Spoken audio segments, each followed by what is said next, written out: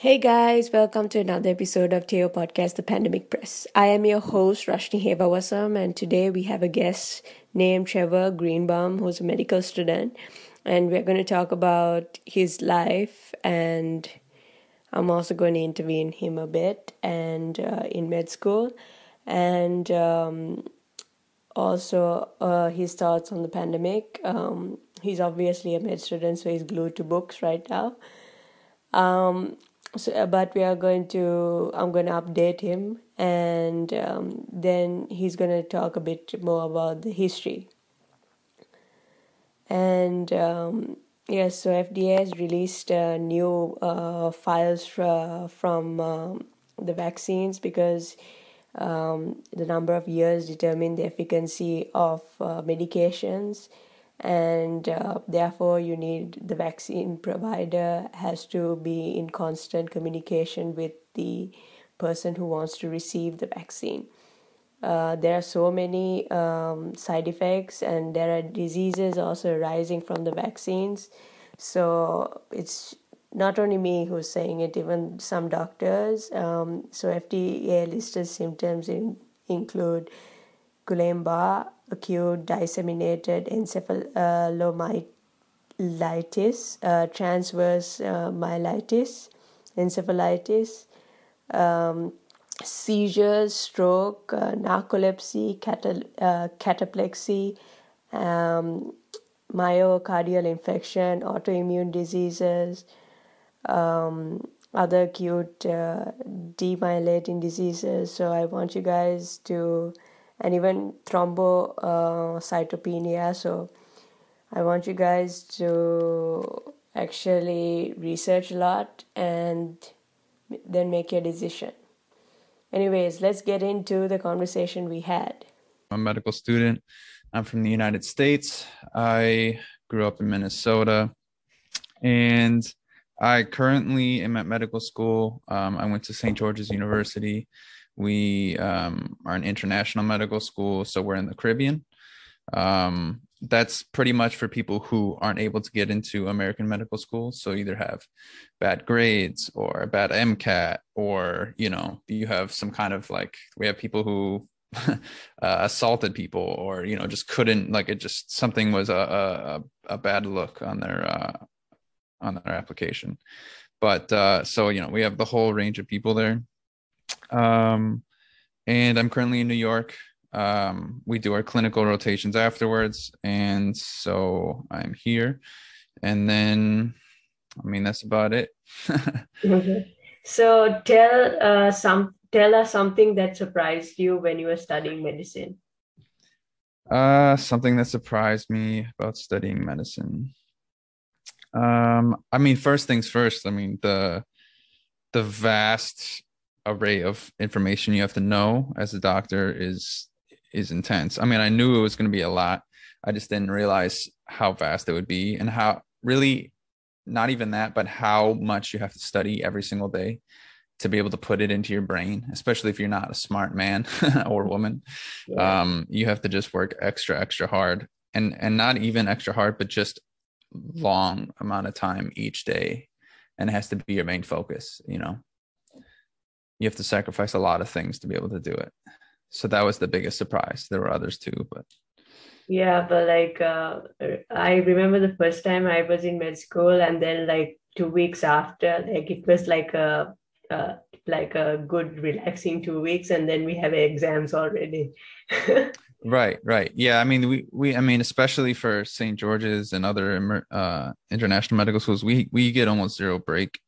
Not to go all boohoo, but it's pretty much you you don't even get like a weekend, you know, because your exam is usually like on a Saturday.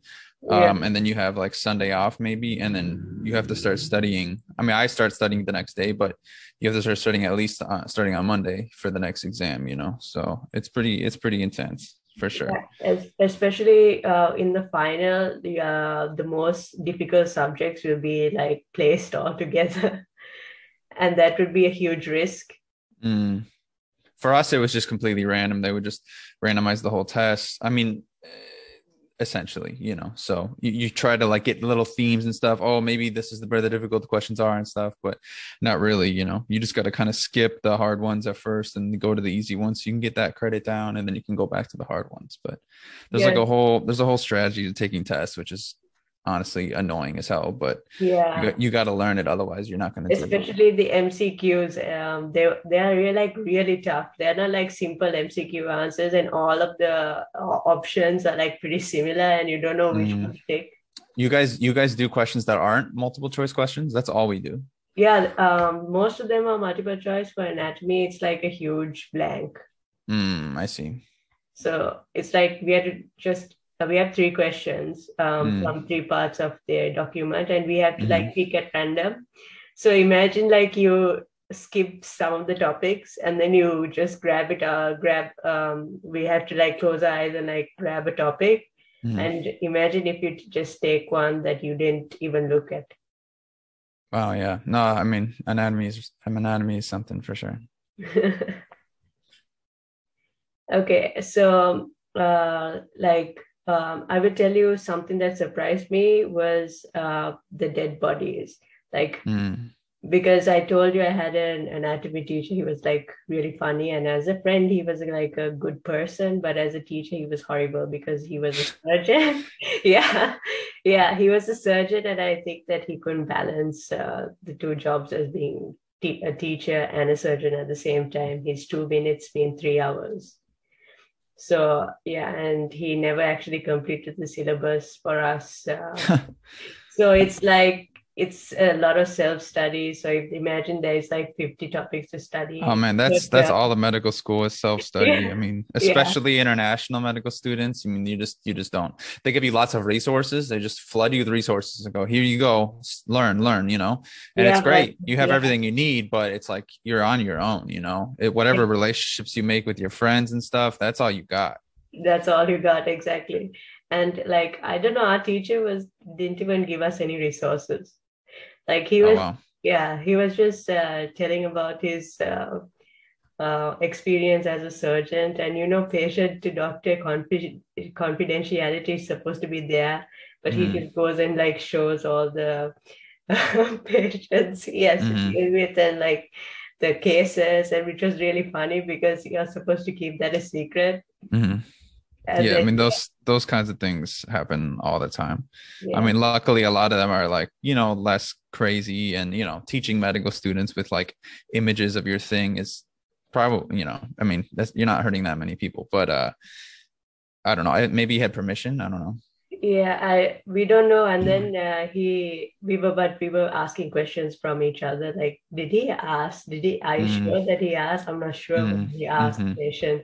And then mm. like he would tell us stories about a person he was playing. Like he was like having a sword fight, and his the sword. A sword fight. What Yeah, are a we in like sword fight. 1800? I don't know. So his opponent kind of like put his sword right through his brain, and he started walking to the hospital in the university. So that was the story he was It telling. happened at the university? Yes. Where did you go? Hogwarts or something? What is this? This is in Carol de Villa University in Bucharest, Romania. So he was Okay. walking, and Do yeah, you guys he have had bloody vampires too? What the heck? he had a really bloody head, and we were wondering what's happening. Uh, yeah, I would be wondering what's happening too. Is it Did they have like a Halloween? duel? Was it like Yeah, for their honor or something? I have no idea. Was it Oh, Halloween? Is it a surprise nobody told us about? those would be my first questions. Not like how much blood have you lost or anything like that. They'd be like, wait, was this for honor? Why were you doing this? And that was actually a real case. And then he told us that his brain was slightly damaged, but Mm, they managed to like save the sword. I was like, what? that sounds like he's just joking around. Yeah, and his ringtone was all about Star Wars, like the Star Wars theme Mm, song. So imagine every time it rings. And I used to get annoyed because a day after the exam, he shows us the dead body. So we had like three options. So option one is probably stay back in uni and wait till everybody close the doors, lock the doors, and off the lights, and then we go straight to the basement where the dead bodies are, and we study till the next day. And that was option one. Option two was like go into like a graveyard and start digging, but we none of us wanted to go to jail because grave digging is illegal. And then option three was where the our teacher said no pictures on social media, especially of cadavers. And mm, what we did was, so we thank God Facebook was still there, so mm. we created a secret group and we call it Anatomy. Uh, very, very dramatic. Yeah. And then we put all the videos, and it was like, yeah, we couldn't sleep, and we could, yeah, we studied everything for the next day. That's how we Yes. passed anatomy. Yeah. Sometimes you have to really go off in medical school. It's funny that you mention it though. One thing that when they first started doing anatomy, it was like frowned upon so much way back when, like in medieval ages, I believe, or somewhere, or maybe it was like the Renaissance era. It's And 18th and they, 19th century, I think. yeah, wait, which? 18th and 19th century. I think that's too late. I think it was earlier than that. But I'm talking about when they first started doing it. Okay. Um, but they said, yeah, they had to like dig up bodies and stuff because it was so frowned upon by the church and all that. So, and they'd have to do it in secret for real. So, yeah, I guess you were kind of paving the way there, Yeah, I also heard following a in story. footsteps. Yeah, also heard a story that one of the doctors used to say in the uni was that med students would go to actual graves where Black people were buried. So when they dug those bodies, there won't be much of a commotion because it wasn't a white body Right. that was stolen, it was a black body. Right. You'd go to like poor people, yeah, like people of color, that kind of stuff. Yeah, so no, it wouldn't be a big deal. And Hmm. they were, so what the med students were doing, they were like grave digging for a while until white body was lost. Hmm. And Yeah, then, Galen. That's the name I was looking for. Galen in the second century. oh, He was kind of like, I don't know. There was others before him a little bit like in Egypt and Greece and stuff, but he was one of the first ones to really hit it, you know. Like there's still like veins and arteries and stuff like named after him. I think it's like one in the brain. It's like Galen I don't know, something vein. It's the one that goes across here, but anyway. yeah, that's super interesting. Do you have Hmm. any COVID-19 stories? So when we started, I mean, first of all, yes, I do. But we were like immediately after like that huge surge came in right away, Yeah. when it started. So we were actually kicked off of the island, in Grenada, where our school is. They like told us, all right, we're gonna put you on these flights, go home. So it was like this crazy like evacuation. I had a motorcycle, I had to sell it in like 24 hours, like all this other stuff. So I'm like, oh my God, it was crazy. Left a bunch of stuff behind. It wasn't like crazy to leave stuff, but then so we go home or whatever, like all this COVID stuff happens, and then we enter clinical rotation. So then I finally get to see the COVID, right? And I don't know, it was kind of weird because I expected it to be like just like crushing amounts of people, but what happened was immediate right after the surge, where I mean every emergency department was just packed. Like they tell me stories at the hospital I'm at. Um, I mean, first of all, filled the ED, obviously, and then filled like all the hallways of the ED, and Yeah. then filled the lobby of the hospital. And if you Yeah. know what the lobby looks like, you're like, oh my God, it's like an auditorium, you know? So, Yeah. I mean, I just imagine that and it's like, holy crap. But when I got there, it was there was less people than there normally is attending the emergency department, like on an average day when there wasn't COVID. And I was like, what is happening? Well, everyone's like afraid to come to the hospital because our hospital was one of the first to get like COVID cases Yes. in New York. So then like no one wanted to go there. Like, I'm just going to go and get sick, which I mean, they're not totally wrong, but they're not, you know, I would be afraid to go there too, you know? Um, but yeah, so that's pretty much it. Now I just see COVID cases where, you know, they aren't vaccinated, so it's either more severe or, you know, so that's kind of sad to see. And then if they go into like respiratory distress, that kind of a thing, then we have to put them on a ventilator, and that's, you know, where things get kind of complicated. But hopefully they don't. If they don't have to go on a ventilator, then, you know, it's not crazy, you know, hopefully they recover soon. But yeah, it's usually like the complications and stuff where you get really worried. Yes. So yeah. Yeah, so but like I told you, like right before the pandemic, like 2 years apart, like I switched courses. And yeah, so it's kind of like I still have like information about vaccines and stuff like this. Yeah, like because I learned all of that during when I was studying for medical college, and then during medical college we got to take a look at it as well. So I was thinking a lot to myself, okay, COVID-19 exists at the beginning, and there are so many cases. I saw some social media pictures from doctors itself showing cases of COVID-19 because people were actually being skeptical of the disease at first. And then after that, I heard stories like from my friends who are the medical students, and they were saying when they go to the hospital, it's like someone who died of diabetes being recorded as COVID-19 deaths. What do you mean? Someone who died of diabetes gets recorded as deaths from COVID-19. They were just lying? Yeah. And it happened. It happened. This was in Romania. It happened. Some of them in France, and also back in Sri Lanka. You know, like a priest we know like really well. He died of a heart attack, but it was recorded as deaths from COVID-19. Well, here's the thing. So, for instance, I am doing a research case report on COVID-19 related like encephalopathy, which is like altered mental status. So, you know, it's something affecting the brain and the person is like confused, agitated, that kind of a thing for multiple days. And in this case, we did imaging, right? So then we saw that there was like bilateral, which just means both sides, hemorrhagic, which means blood, Yes. and then in the brain, right? Yeah. And we're like, okay, what could have possibly caused this? We went through all the things, right? We went through, okay, it could be, I mean, he was low on platelets, so it could be immune thrombocytic purpura, right? Or and all these other things, right? I won't bore you with details, but I mean, we went through it systematically, figured out everything that it could have been, ruled out all those things, and then we got it down to like, okay, it's one of these two things.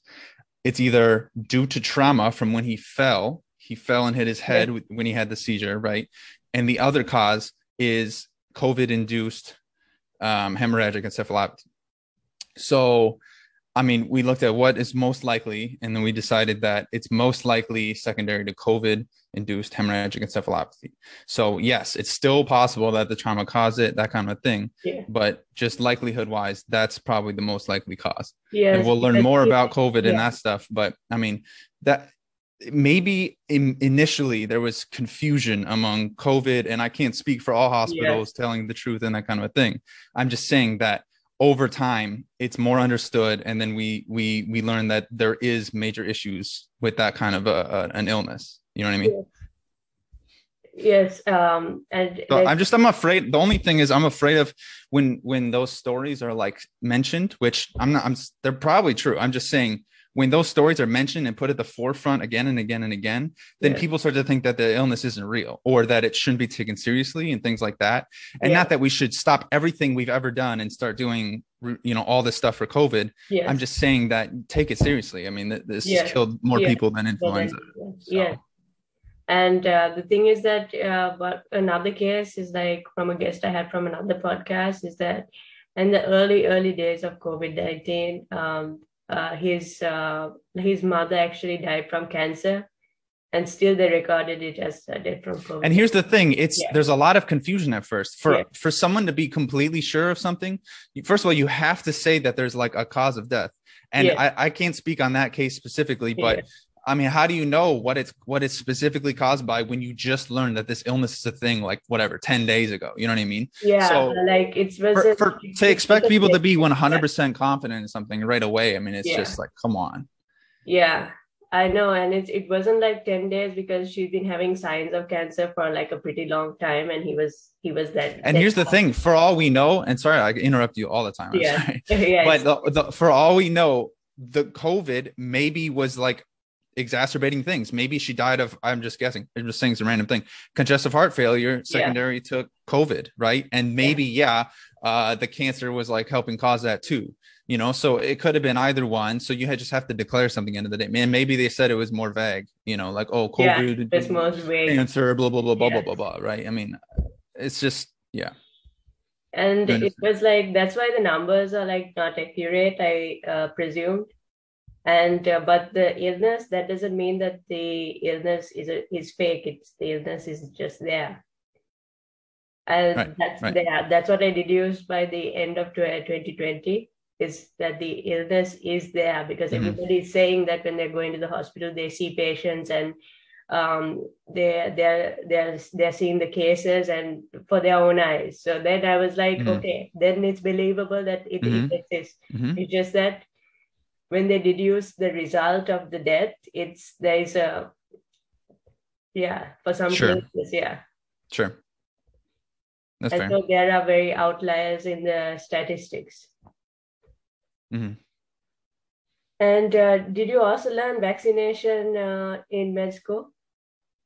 Yeah, of course. Yeah, you can go through the steps. Um, what do you mean? You mean just like approving pharmaceutical Yeah, things over yeah, time? yeah. I mean, it's more of a step one thing. It's like there's like what 4 or 5 phases or something, Yes. and they just go through different stages of testing. Yeah, it takes And some. it's just like a very rigorous process, and you like start slow and like theories, and then you go to like animals, and you eventually end up with human subjects, and then you finally are like putting out to the public, and even then you're doing like research on the effects and stuff, right? Yeah, and normally it takes 10 to 15 years. Like for Right. drug or vaccine is a similar procedure. Mm-hmm. Like phase one is like yeah, it's like preclinical trials is based on animal testing, and clinical Mm-hmm. trials are on humans. First, they test it on like 10 to 100 Right. healthy individuals. Then from 10 to 100 patients who have the condition itself, and then 300 to 3,000 Right. around. And the first phase can take like a couple of months, and the second phase, when they're testing it with humans against a placebo effect, it might take about almost 1 to 2 years. And then Mm-hmm. finally the large group of patients have been tested, where the drug has been properly distributed throughout the body and Mm-hmm. excreted. That also takes another 3 to 4 years. And Right. then it should, at each stage it should be approved by the FDA. Then you have like Mm-hmm. two applications, like the IND application and the NDA application. Mm-hmm. And then then it goes to the marketing phase. Mm-hmm. So point being, COVID Yeah, vaccine did not go through this rigorous process yeah, completely. yeah. None of the COVID vaccines actually did, and then Cypher was approved Mm-hmm. recently. I think because it was like the most effective, but obviously every like drug or medication has like side effects. Mm-hmm. Right. So like Yeah. blood But thinners, like for instance, save people's yeah, lives every single day. I mean, there would be so many less people on the earth if there yeah, wasn't these blood thinners, but they have they have to list all the side effects. So it's like yeah, you yeah, could bleed out, you could do this, you could do that, but it's of course you're going to take it and take the right dose, yeah, and that's super beneficial. yeah. And then like people were being skeptical about the dosage, because now it's like 3 doses they have to take. Sure. So it's like they were actually being skeptical of like to maybe 2 doses were enough, and why you had to get the third dose. Sure. It's a booster. Yeah. Yeah, it's a booster shot. Right. But for Yeah. different I people, the bottom line is I understand people's skepticism. Like if I didn't have the knowledge that I did that I've learned through medical school, yeah, I would be super skeptical. I would be like, this thing came out super fast, don't these go through tons of rigorous processing? And I would be confused, and I would have to like look things up, and maybe I wouldn't understand all of them. I wouldn't even know what questions I should be asking, that kind of a thing. And then some the internet or TV feeds you the answers like, hey, look, it's good because of this or it's bad because of this. Like it's hard to figure out what's what. So I get it, but as like medical professionals, like we know what it is, and we know what the side effects are, and we know that the side effects or the possible complications of the vaccine are way less than the benefits that are going to be helping. That I can agree, but Mm-hmm. but normally when there were examples back in history, like when it surpasses a number, it was taken out of the market, like especially the number of deaths and the number of side effects that people encountered. Sure. Yeah, but we're not talking about like, Viagra here. We're not talking about like dick bigging pills. Like we're talking about reducing complications to a virus that just came out that's like been very bad, to put it lightly. It's been killing lots of but people. like some people think that it depends on fate. It's whether you get it or not, and it's like something you can't see. It depends on what? Fate? Fate. Okay, sure. Now we're going to different territory, which I mean, for sure, like there's definitely people who believe that, and probably a lot. So I mean, I don't know how that's a job for I don't know whatever the FDA or whatever government agency is in charge and to try to. And sometimes this is a virus like nobody can ever see, so it's like right. Huge part of it, because I mean, if you could see that your heart like stopped beating or some shit, like you're worried, right? You're like, we need to fix this, and we need to fix it now. Like, but this is a virus. It's smaller than bacteria. Like it's insane. You can't comprehend it. I think there was more fear than anything else during this pandemic. Mm-hmm. And that's huge. I mean, it spurred so many things. And another like medical history thing that I can bring this to is like, this was like 150 years ago, which may seem like a lot to people. It's, in the whole grand scheme of things, not at all. But that's when we first started learning about bacteriology. We didn't even know about viruses yet.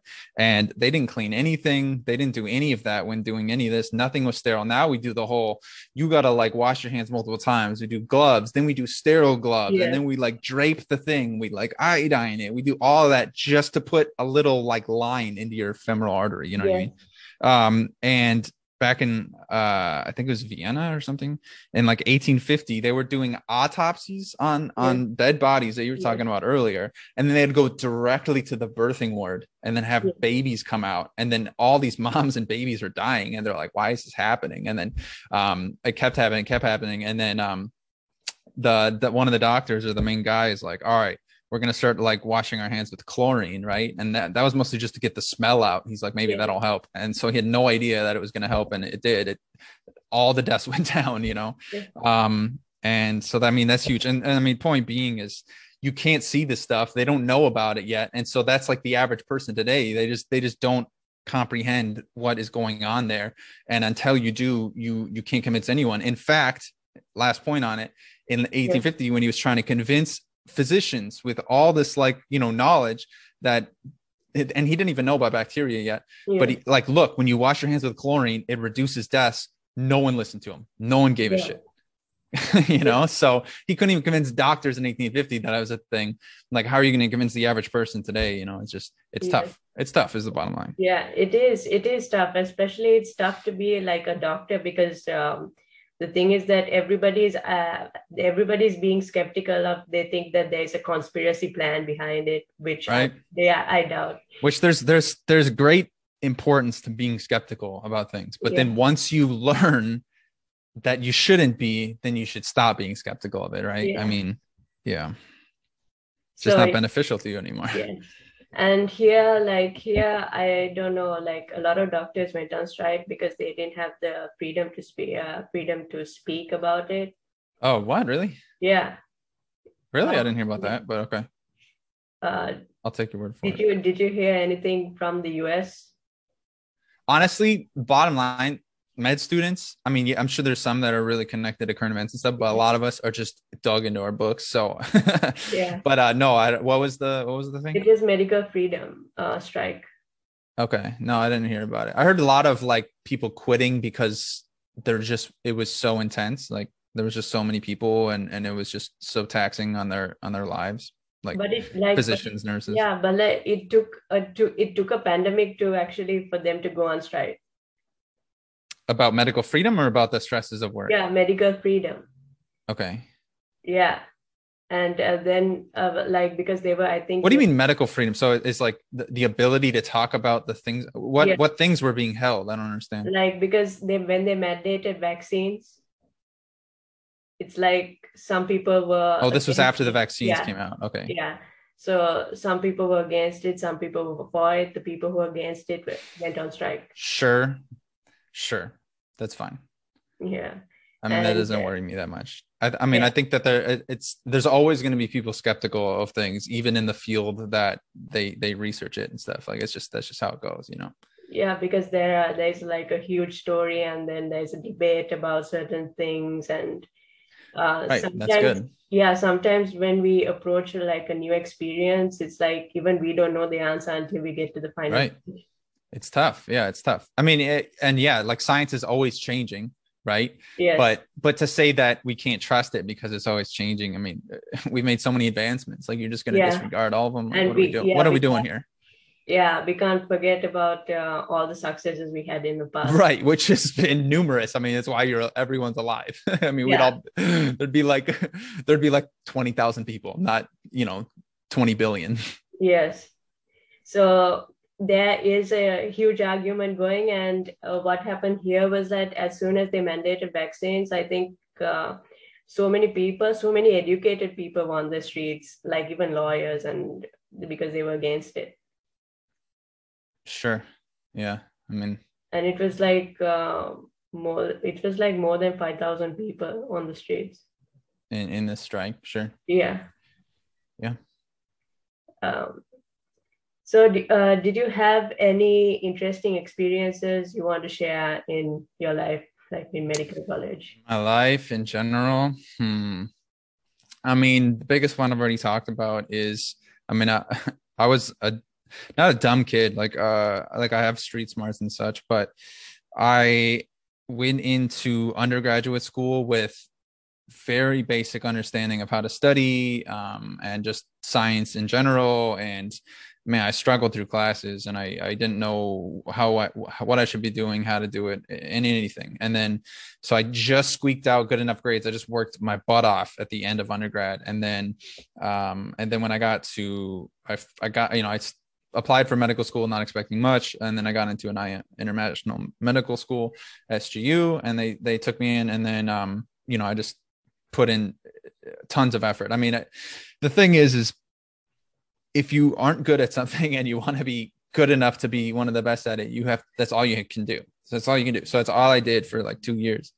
You sacrifice everything else. Yeah, I mean, it doesn't I have to know how be, it you don't feels. have to like kill off your family members, you know what I mean? But you can't talk to them all the time, it's stuff like that. So everything is that. And yeah, that's just kind of how it goes. So, I mean, that was pretty much it. I mean, yeah, there was a lot of kind of wild experiences along the way. I don't know how I don't know how unprofessional you want to get on this thing, but Yeah, but it's yeah. fine. It's fine. Like nobody's perfect. At the end of the day, even I kind of like I tried so hard during the few years of high school. Mhm. How old are you, by the way? I'm 27. Okay, I'm 26.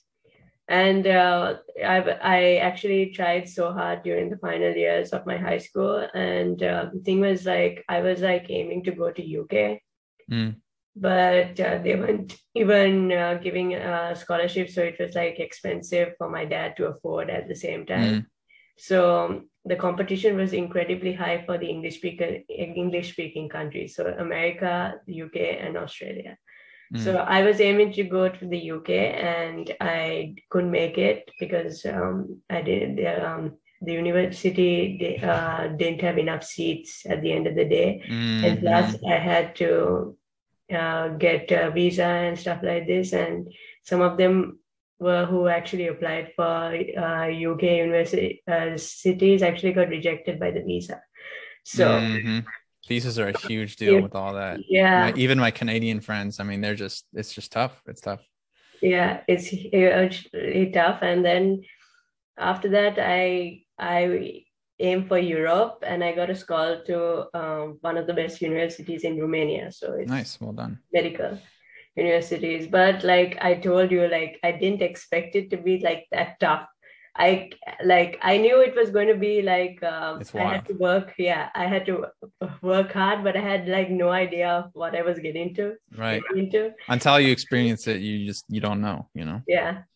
And you think that it's a bit harder than high school. I think that's the image you get at first, but it's like a huge jump. Yeah. Yeah. I mean, yeah. Yeah, a marathon's a bit harder to run than your mile run at high school for sure. Yeah, and then it was like a huge jump from high school to the first year of med school. Hmm. And I remember like 2 weeks I was just relaxing, being the leader Oh, in the yeah. group. Hmm. And then I was like, okay, I'm getting everybody's contacts, emails because everybody was too afraid in Yeah, the that's cool. beginning. So yeah, I actually came very close to the teachers because like I was always in the front. Hmm. And yeah, I was like not afraid at first to approach them and all. And then like 2 weeks later, oh my God, we have exams.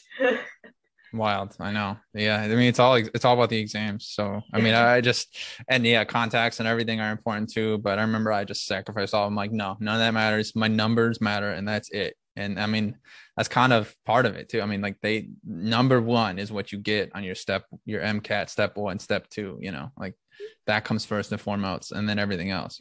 Except apparently in Canada, to get into medical school, it's like interview is huge. It's like 50% of it or something. At least that's what my Canadian friends say.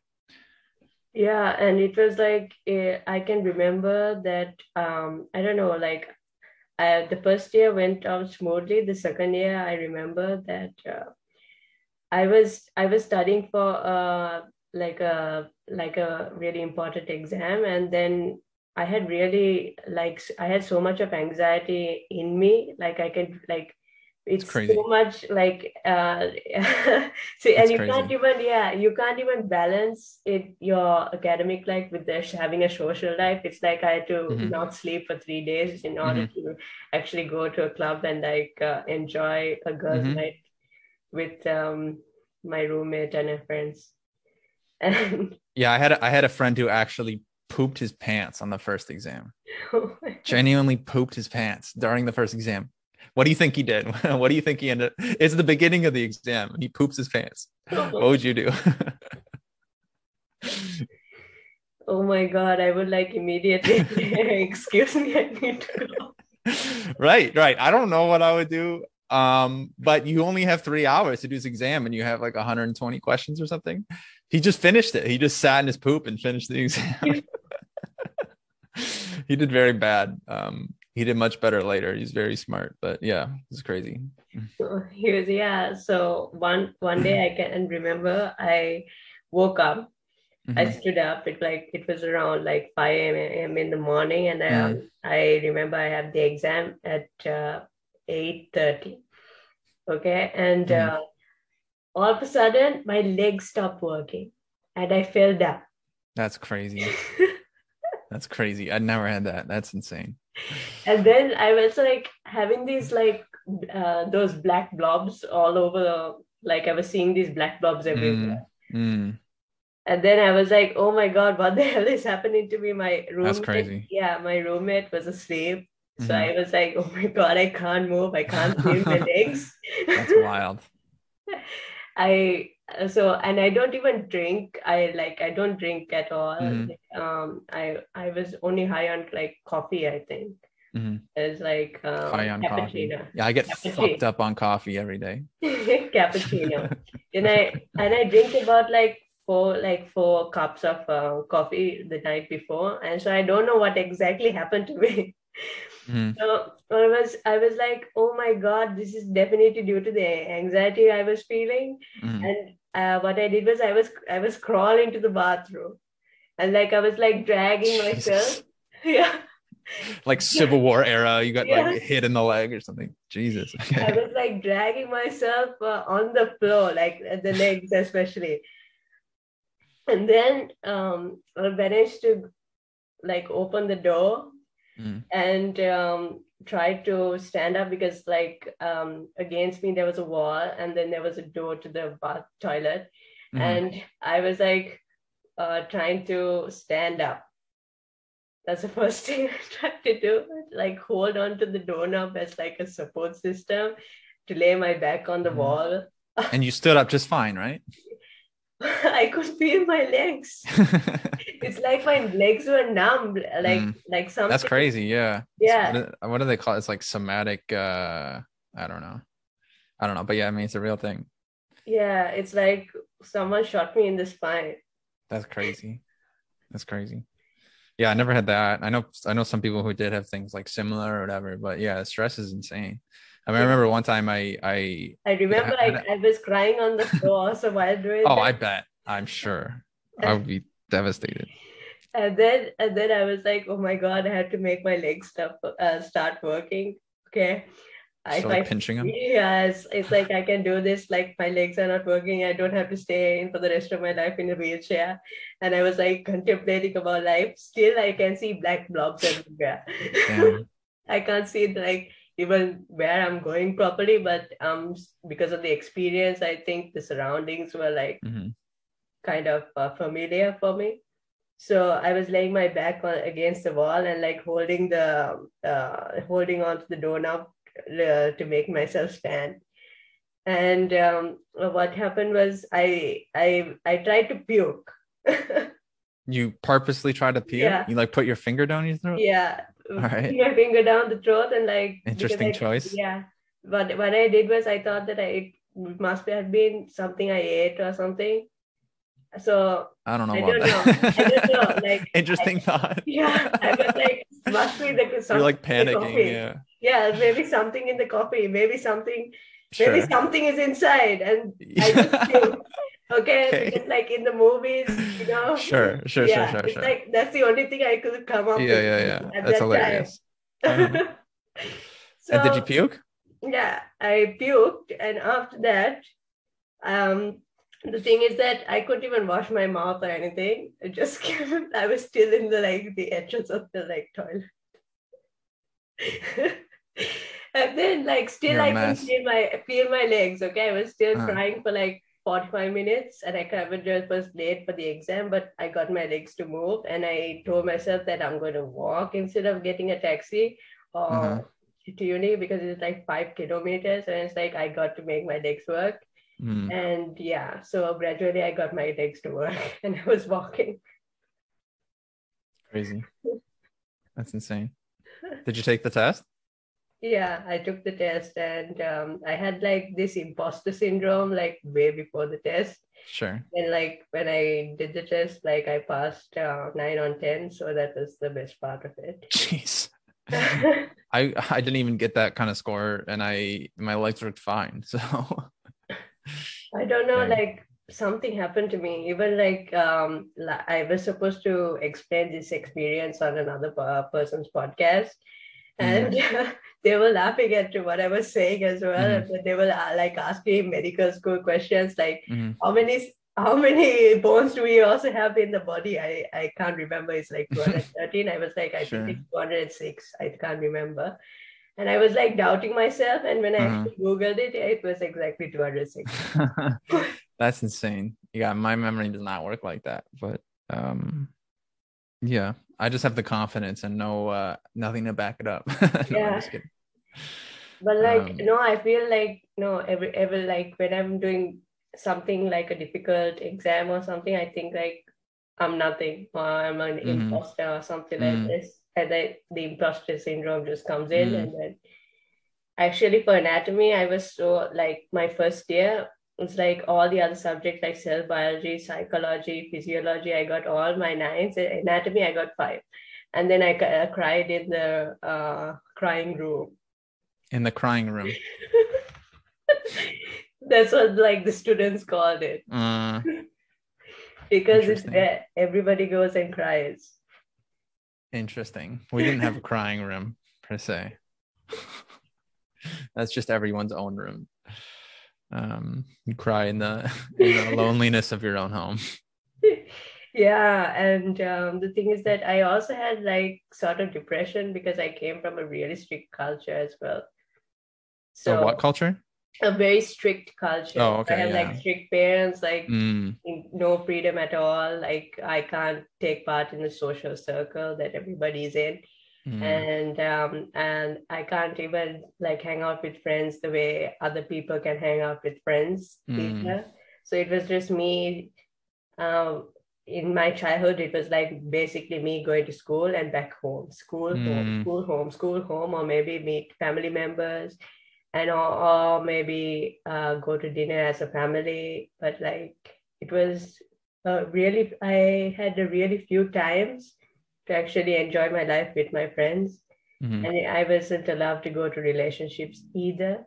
And Dang, in my family, like the it's my way that favorite thing. yeah, yeah, the way that yeah, the way that they kind of treat me was there was like manipulation going on and reverse psychology. So like I always thought bad of myself. Mm, dang, Yeah. So rough. yeah, so all of those were the building blocks to my depression as well. I can imagine. Yeah. My friend is Pakistani, and he reports a similar experience. Maybe not that intense, but yeah, definitely. He's like yeah, just international or Middle Eastern or whatever, or Asian, like it's just a different culture. Like you're just Yeah. expected to just crush it every day. And Yeah. if not, you should feel horrible about yourself type thing. I'm like, Yeah. dang. Yeah, that kind of thing. And then I had like I recovered from the depression as well. It was like holistic, and holistically, I didn't actually take any drugs or actually go anywhere. What I You did, didn't pop some mushrooms and then have no, an no, enlightening like experience? No. no, I didn't have like any plant medicine because I'm definitely scared of that. Like, I feel like people who talk about marijuana, weed, and stuff like this is like some crazy people who talk. Okay. What about, I mean, there's definitely people who aren't crazy who Yeah, talk about it. I know because it's like yeah, they know more about plant medicine than me, myself. And there are Mm, specific components of the plant medicine that do not give the high off, probably. yeah, yeah. Just uh, CBD or whatever. yeah, they just cure the specific disease, but I don't know much about it. So what I did was like I used to journal a lot and write all my thoughts, like write to turn my emotions into words. Mhm. And what I did was like I wanted to have a very challenging lifestyle because I was always inside the house, and I never actually gone out. And the first time I was living alone, I was like, okay, now I can actually walk outside the streets. Same thing. Yeah. And yes, and I could be independent, and that's what I actually liked. My parents came a year later, and then I was like, oh my God, I'm doomed again. I can't go out. I feel trapped. Mm, Yeah. And those sort of experiences, and I was like continuously rebelling against them that I need to actually go on walks and everything. And that they should have tied you to the bed or something. They let you get out. yeah, it felt like that, you know. My whole life, it's like they were tying me up. Mhm. Yeah, it felt like that. And do you have any like experiences like this? I couldn't have less to connect with there. I mean, I'm like the last of a bunch of brothers. They let me kind of do whatever, but had generally high expectations, but nothing was like laid out in stone. I mean, they were, there was times when it was like, look, we're busy, do what you want to do tonight. just, this is like unofficial. It wasn't said to me, but like, just make sure you come back at some point for dinner, and don't be all like hurt or like get in trouble. I mean, mostly just don't get in trouble or don't be hurt enough to have a hospital bill. And unfortunately I had lots of hospital bills, but I didn't get in trouble very much. So that was good. But no, I can't connect with you very much there. I can imagine that was very hard experience. I mean, it did make you very smart, I'm sure. I'm not the smartest man in the world, but now I've okay, miss, I couldn't walk, but I still got 9 out of 10 on the exam. I got 9 out of 10 once in medical school, but yeah, but I've learned hard work over time, and how to study and how to, I guess, be smart or pretend to be, right, enough that you actually like learn enough and you have like the confidence to keep studying. So that's what I've learned over time. I had a great childhood. My parents are awesome. They did their best, and yeah, they're hardworking, and they get it. And all my brothers are different, and like very different, the whole span from like hippie to like me, and they understand all of us now, I feel like. So it's cool. Yeah, it's like that's something I never had in my family. Like there was no understanding, and I was like the first child, so everybody was expecting like perfection. So Yeah, that's tough. yeah, and then I was trying my best to be perfect, but also like mentally stumbling down.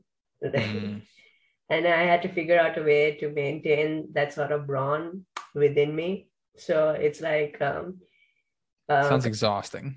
yeah, it's like trying to be committed, trying to have like control of my emotions and like how I react to things, and choosing what I can control and what I cannot control, because we can't distinguish that sometimes. And I had to separate that from the rest, and I had to be consistent. See, that's kind of a good thing, though. I mean, you learned how to control your emotions and stuff, which is great. But since you were like, I feel like since you were forced to do it, yes, especially by people that love you or whatever, like that's a crazy relationship. But also, you're forced to do it, so you learn in a different way. Like I had to learn over time. I'm like, look, I don't have to do anything, but if I do control my emotions, do things this way, am charismatic in this way, do this, then people kind of do what I want, or like we come to a conclusion that this benefits both of us, type of thing. And so I think it's the point is like it's different to learn it when you're not forced and learn it when you are forced. And I think one's better than the other, although you're more likely to learn it when you're forced, obviously. Yeah, and it's like an experience. So it's like you're learning from the experience. It's like you have never dealt it with any kind of things, any kind of situation like that before. Yeah, like real world experience. Yeah, and so I think you'll kind of learn faster, and you kind of like learn how to control it to your mind. Like I found that there were effects of anxiety and depression give rise to dementia, cancer, all sorts of phobias, bipolar illnesses, even influenza, varicella, zoster virus, herpes, immunodeficiency viruses, maybe. I have a fun fact for you. You specifically are 10 times more likely to have schizophrenia than I am. Do you know why? Why? Because you're an immigrant. So if you're a first generation immigrant to somewhere and you like live there permanently, or live outside your home country permanently, apparently you're 10 times more likely to have schizophrenia. Still not very high, but 10 times increase is pretty significant. Yeah, that's quite the number. Yeah, so it's like I'm trying to recover myself all the time. That's fair. Yeah, because you have all these diseases that arises, and yeah, and even heart disease. But then I actually read somewhere in another book that atherosclerosis, it's a way that the body actually protects yourself from getting harmed from dental bacteria. Really? I didn't know this. I didn't know this before. That's great. And in the book it said that like pharmacists don't like actually tell, or scientists do not actually tell the public about this, because it's like they have to, because their products won't sell. Really? Okay. Yeah. So I was reading this. in a book once, and it was actually written by a doctor. Crazy. Yeah, it was like so crazy to actually read that. And then after that, because I was in med school, that's why. Yeah, And that's wild. yeah, and um, I was actually looking at it, and I was like, damn, I didn't know this in med school. I thought it was a bad thing, like atherosclerosis. I mean, it definitely is a bad thing. But I didn't realize like it protects the body as well. I mean, it does. The whole, I mean, like if you're a man and I mean, or any person, but if you're a man, the chance of you having like a large atherosclerotic plaque in your aorta by the time you're like 40, it's like almost 100%. Like, so yeah, I mean, it's just a physiological process that happens. I mean, I could go through the whole thing, which I'm not because it's boring, but it's like, it's pretty much containing bad stuff. So, I mean, it's kind of like cholesterol. There's good cholesterol and bad cholesterol. Like it's not all bad. But with that said, a big problem is having too much bad cholesterol. So you want to reduce that, right? Yeah. So it's just kind of, it's easier for people to understand that like, look, this is a bad thing rather than explaining all the little concepts. Cause then you have to go to medical school, you know what I mean? And no one's going to do, a few people are going to do that. So yeah, it's easier to just be like, look, this is bad, this is good. Essentially, if you want more details, you can come to us and talk to us more specifically about it. And not only do you have to come to a doctor to talk about it, you probably have to go to a specific doctor to talk about it who specializes in, cardiovascular medicine to figure out more about atherosclerotic plaques, you know what I mean? But who gives a crap until it actually happens to you, you know what I mean? Yeah. So I think there's things to tell people and there's things not to, and it's not to be malicious. It's to be like, look, these are the important things you got to know because I know you're not going to remember everything. It's kind of like when we're in the emergency department, you have someone come in and, you could explain everything there is to know about congestive heart failure to them because they just had an exasperation, but you're not going to do that. They're going to remember 2% probably of what you tell them. And that's not a slight on anyone. That's just how people are. Like you tell me a big concept that I've never heard of before. Yes. I'm going to know 2% of it. Like that's just how it goes. So you tell them the most important things and you repeat them multiple times and then you have them repeat it to you so that they know, so you know that they know, you know what I mean? That's just how it works. Yeah, it's like only few people can actually like grasp everything to observing people, and I realized that because all my internships were in the emergency sector. So like I had a lot of old people in the emergency sector which I would hug all the time and give them like lipid emulsifiers. You would hug them all the time? Is that what you said? Yes. Okay, just to be sweet. Yeah. Like, I'm so sorry. That's great. We need huggers in the emergency department for sure. Yeah. Honestly, before we need huggers, we need actual like medical staff. Like we need nurses.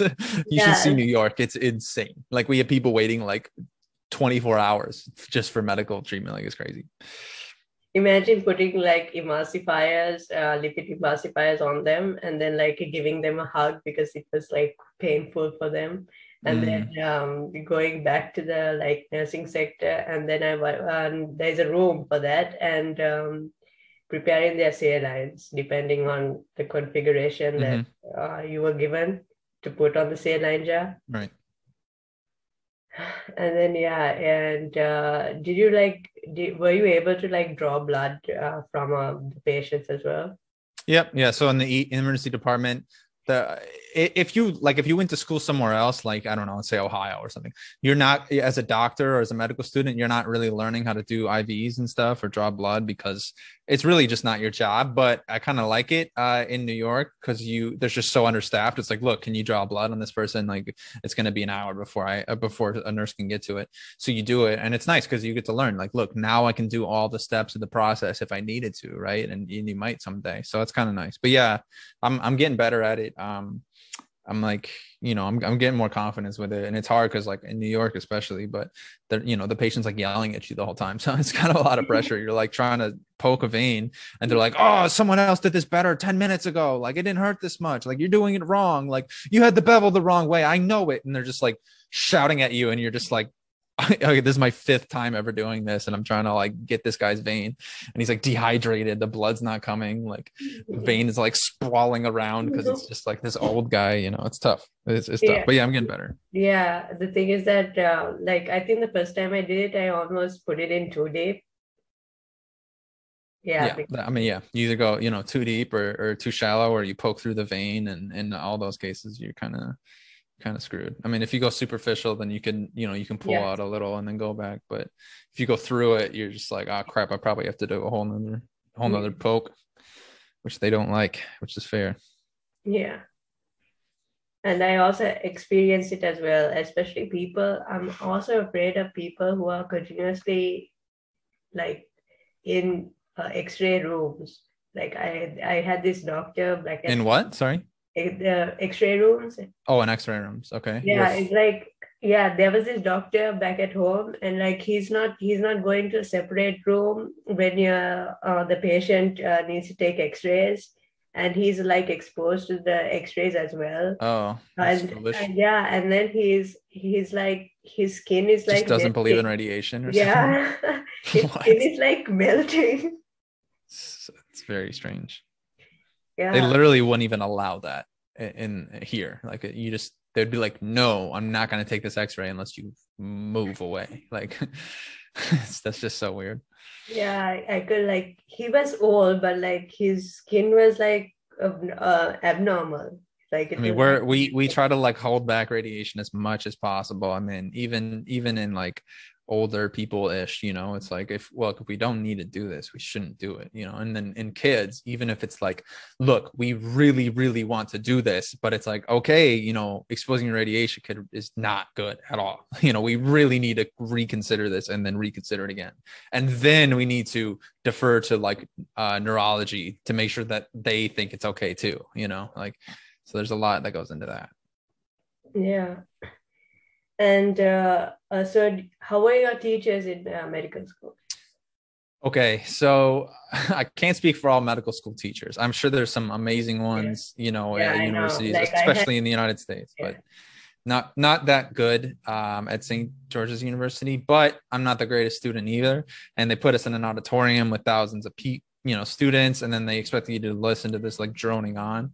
But I just don't learn very good that way. So by the end, a lot of people are putting in headphones, not listening to the professor, and studying on their own. And like, not, I mean, teachers are great and are super important, and I'm not saying that. I'm just saying, once you get to that level and you kind of learn how to study on your own, and the professors aren't that good, and there's so many people that they can't teach you specifically, then what are we doing? We need to like just get the info that we need and the way we need it. So for some people it's great, but just not me. yeah. Like I used to sleep when teachers start teaching in the auditorium. There was Yeah, one, yeah. yeah. There was one teacher, like I really liked her, but she used to teach the lab courses, and she was like really good. She was the best teacher, but she was only for biochemistry. And I was like, come on. It's like, why can't you be like the rest? Well, why can't every teacher be like you? Hmm. Because I mean, yeah. she explains every step, and like she starts by explaining the basics. I think that's the most important, because if you don't have the basic right, you don't have like a solid foundation to actually learn the entire concept. Sure. I mean, I feel like even when professors did do that, they explained the basics and stuff, it just still like things would go over my head, or it'd be so basic that I would like, lose track of what's happening. And then I wouldn't be focusing on the rest of the lecture. And a lot of this is my own problems, but I know even like smart people and people who were able to retain stuff, I mean, even they would just either listen to the lectures at like 2 times speed while the lecture was happening. They'd listen to a previous one of the one that they just gave and just like 2 times, 3 times speed and just crush it. But at the end of the day, they're not super helpful for someone to just repeat things to you. It's better to, do spaced repetition and like, that kind of stuff on your own time. But yeah. Yeah. Yeah. So who was your best teacher in medical school? You had a Honestly, don't even have one to talk about. I mean, there's a couple favorites, but it's not based on what they like kind of taught me. It's more about how entertaining they were on like the stage in my first year. That's honestly all I could say. It's like it's like judging a university based on like the tiling. It's yeah, it's not important, but I didn't get much from the lectures. Like I learned everything from my own like reading and stuff, or even just reading the lectures, but I couldn't get it from them telling me. It's just not how my brain was set up. But yeah, just the ones that were funny, honestly. Yeah. The ones that were goofs. That was the best. And How about how, you? yeah, so like I just like her because of her way of teaching. I don't know, it just got to me. Yeah, I kind of understood everything what she told, and that's awesome. the drawings were like super clear, and it's Hmm. like a step by step pathway to everything you have to learn, and that kind of was advantageous for me in the way she was like explaining it. Hmm. So that's why I consider her like one of the best. What about histology? What was your first reaction to it? Oh man, I mean, first of all, I didn't even know what histology was. I mean, I was just like, Yeah. "What is this?" Like, we're doing microscopes and stuff. I'm like, that's not what I signed up for, and I was so yeah disappointed. But yeah, I mean, I just started to like memorize stuff. I mean, first of all, histology for people who don't know, it's what it's like. You look under slides, you like stain like different tissues and different like organisms and stuff under it so that you can see it better, and it's like what pathologists look at and stuff like that. So It's like a um cellular structure. yeah, on like a Yeah. cellular level, right? Yeah, honestly, And then you can tell different things based on that. And I'm like, look, I just want to do the test and then send it to someone who's going to look at that. Like, I do not want to do this stuff, but it is nice to know, and it's important to learn, just because now you have an idea of what's happening behind the scenes. You're not just sending it to some black box and then the black box send it back with the test result. So that's good. But yeah, no, I was like, I hate this and I never want to do this again. So yeah, that was my yeah. reaction. The first reaction is, how am I going to know? Yeah, right. Yeah, I'm like, okay, this is a purple blob. All right. So what is it? I have no idea. Yeah, I realized it. And like even for the exam, like all the specimens were at random, so it depends on what specimen you picked. Hmm. And you can't actually see it to the naked eye until you put it on the microscope. And if you get something really complicated, it'll be like, Mm. oh my Oh, God. you guys actually were looking at slides and stuff. We didn't really do Yeah. that. It was for us. It was mostly like slides, well, like slide shows. I mean, of the slides. Okay. So, I mean, we would just see images of it, and then hopefully they would be pretty clear. But Yeah. yeah. Yeah, because the thing is that our teacher noticed that we were doing really badly with the specimens, especially in the first month. We were like, oh my God, how like histology is like a completely different subject that nobody actually gets. Hmm. Yeah, I mean, it's tough. I just don't really care about it. It's not like super pertinent to what we're doing, but at the same time, it's good to know, like I said. Yeah, especially if you find stuff like endoplasmic reticulum or what that is there. Hmm. And you don't know what it looks like, and until you actually see it, and then you would say this is part of the liver, this is part of the stomach, and I'm like, what? How do you Hmm. say this? Like, Right. yeah, that was my first reaction, and then Hmm. gradually, like, I got it, and it took like so much of effort. Like, I, Yeah, it's a lot. it's a lot of effort. Mhm. Um, so, what are the diseases that can arise from like sleep loss? Aren't we like patients when we are actually studying for med school? What was the question? What happens from sleep loss or something? Yeah, what are some kind of diseases that arise from sleep loss? Oh, I mean, I don't know if there's necessarily diseases that arise from sleep loss. I know, I mean, there's going to be like mental disorders over time if you just Yeah, like yes, that, never sleep, right? I mean, or if you just like but yeah, continuously don't get sleep. But because we are actually acting like patients when we are in med school.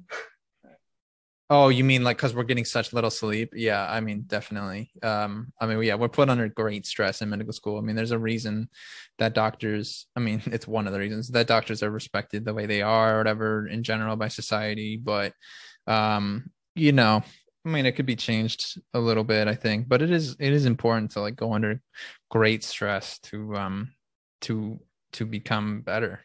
So I get it to a point. It could be done differently, but yeah, I mean, sleep is very, I mean, you definitely realize the importance of sleep once you go to medical school. Like it's And very it's like important. you're working like all year round, right?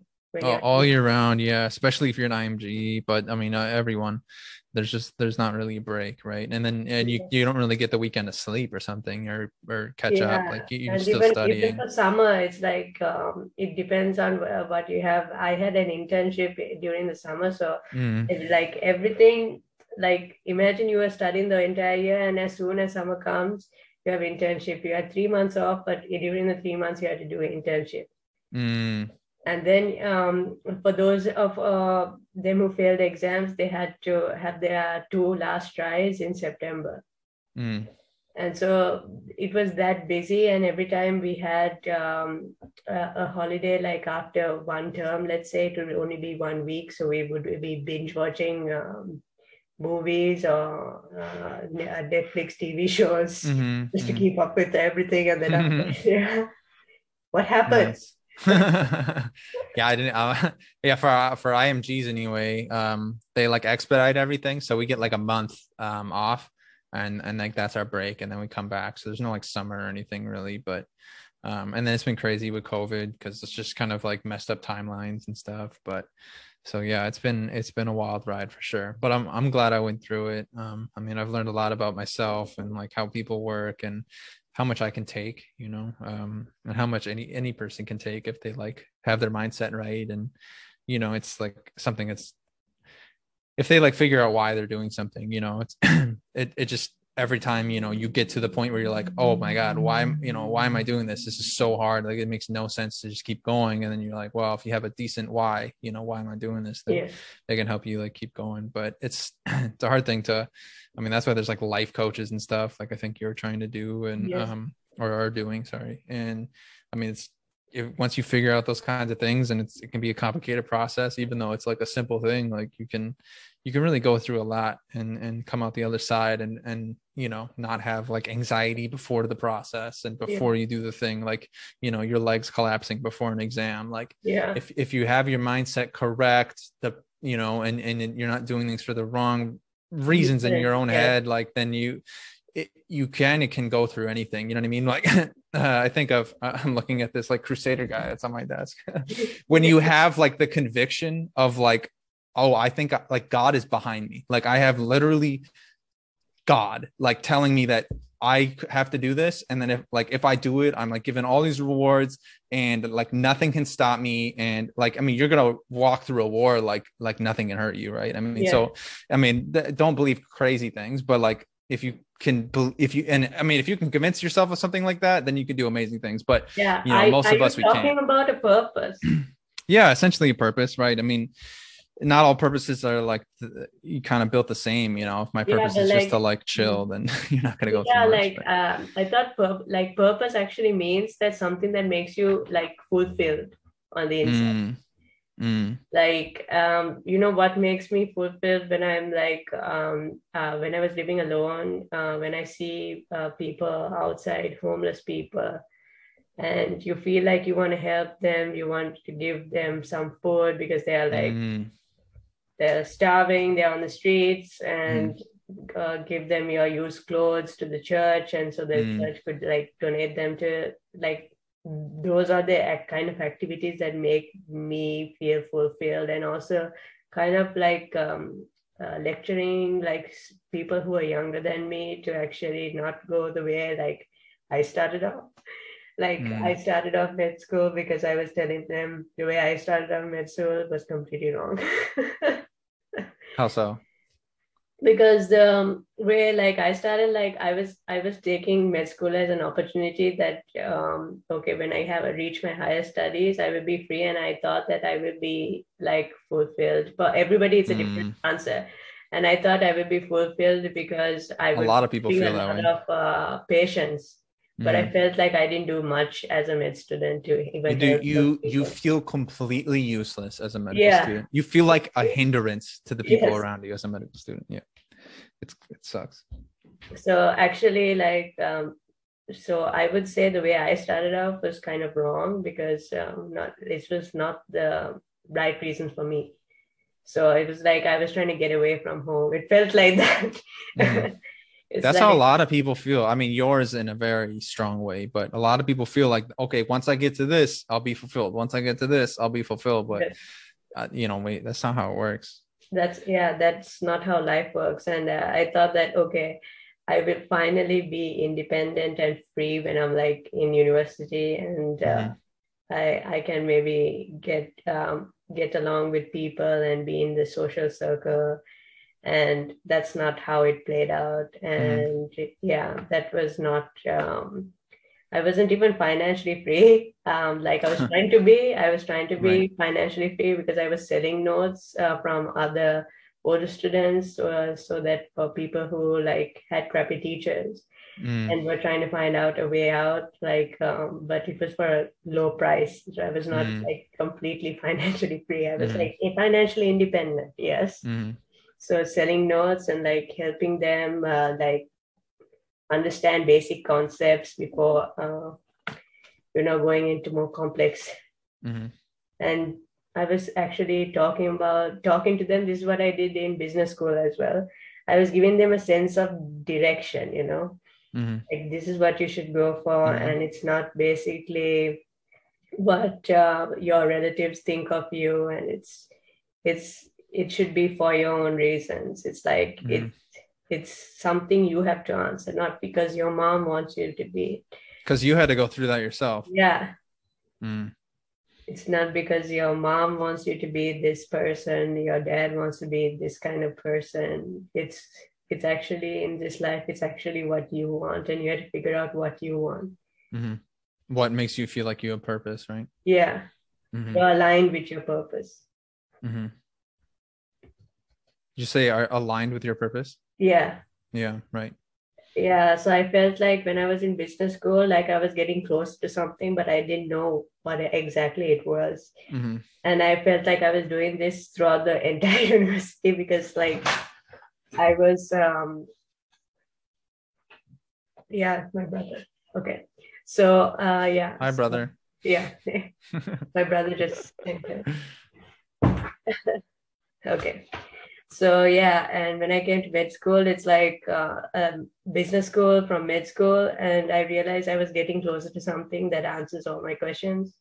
Nice. And yeah, and That's I was awesome. kind of like coaching everybody in the university because I know the difference between med students and business students. They're kind of lazier than med students.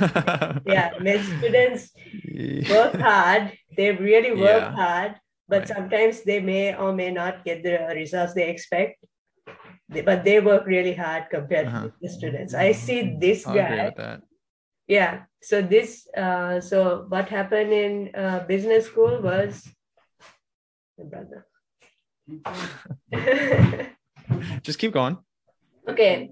So what happened in business school was that like I saw like a lot of students and they didn't know what they were doing in life. Some of them just came here because their fathers or parents, they want them to do something in life, and business was the most easiest option for them to go and do. And I Sure. felt like most of the students were here just because they had money, and it's just like Money and expectations to do well. So it's yeah. like, look, this is just be compliant on this path to medicine and you'll be good, right? Yeah, and yeah, I felt like there was a huge difference between the two universities. Huge. And it's like you're with different kind of people, and these people do not know anything about hard work or study.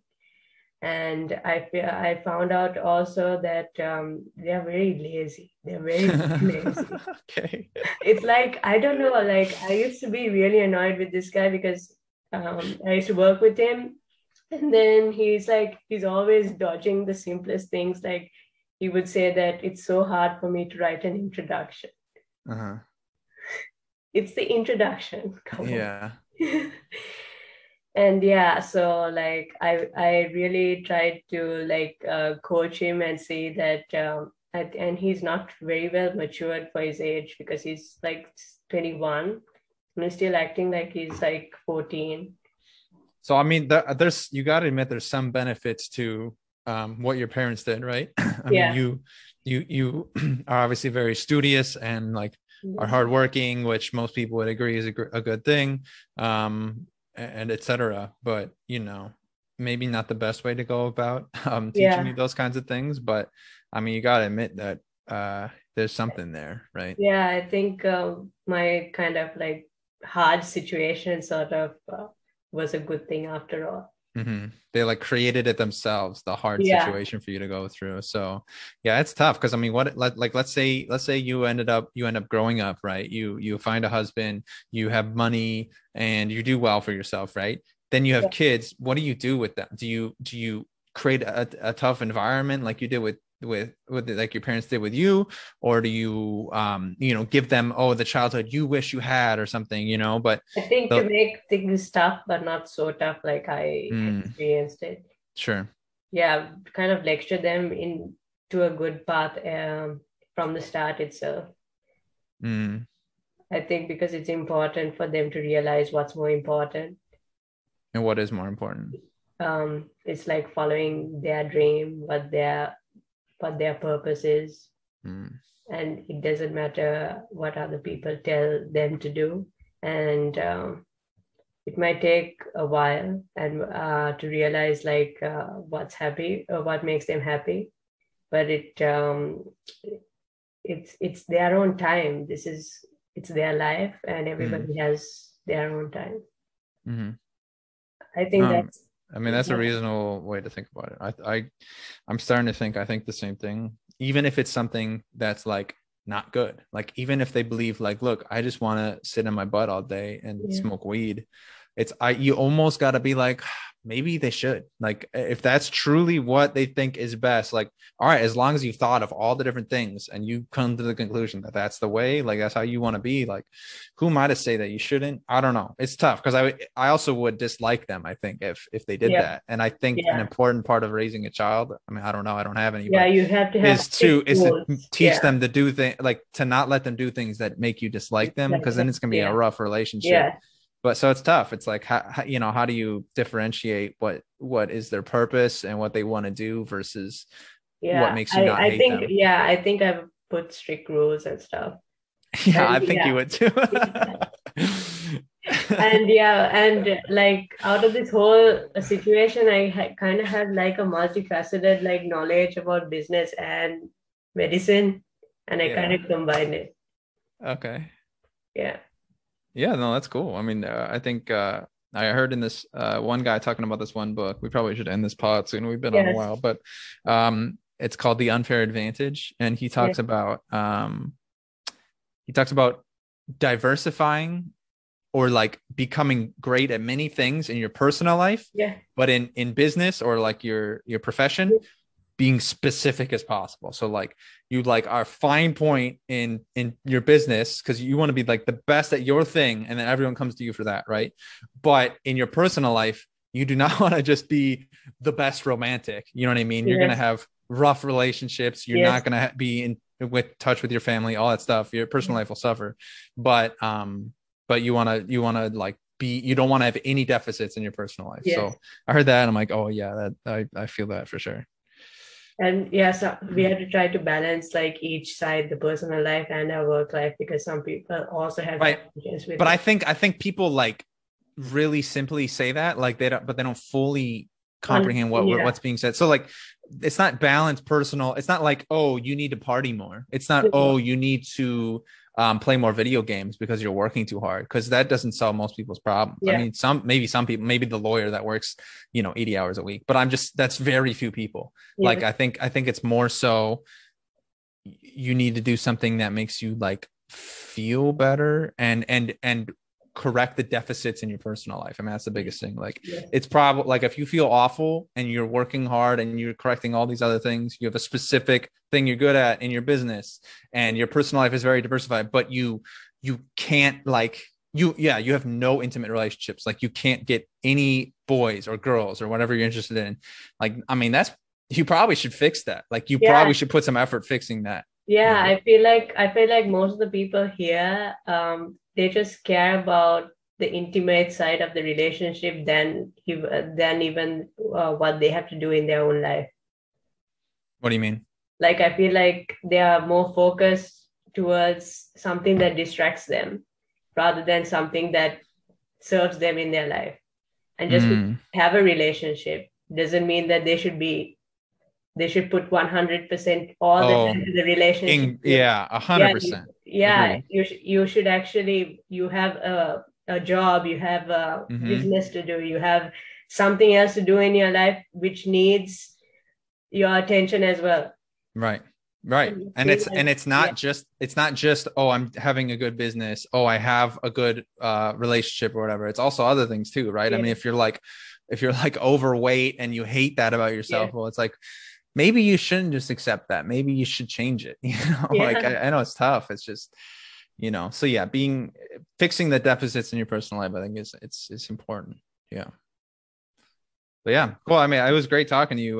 We should definitely do this again sometime. Yes, I think it was fun. We can actually talk about relationships. I'm down. Yeah. I mean, here's the thing. I have like a lot to say about that. And it's kind of a thing I went through in medical school as well. And I go on about it in my podcast, if anyone actually listens to it. And yeah, I mean, it learned a lot of important things that I think would be very beneficial to people. So yeah, no, that'd be nice. Let's talk about that next time.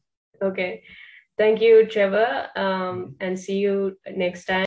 Hope you enjoyed the episode we had today. If you have any questions, you can reach us on Instagram on Teo Education System and even on Facebook.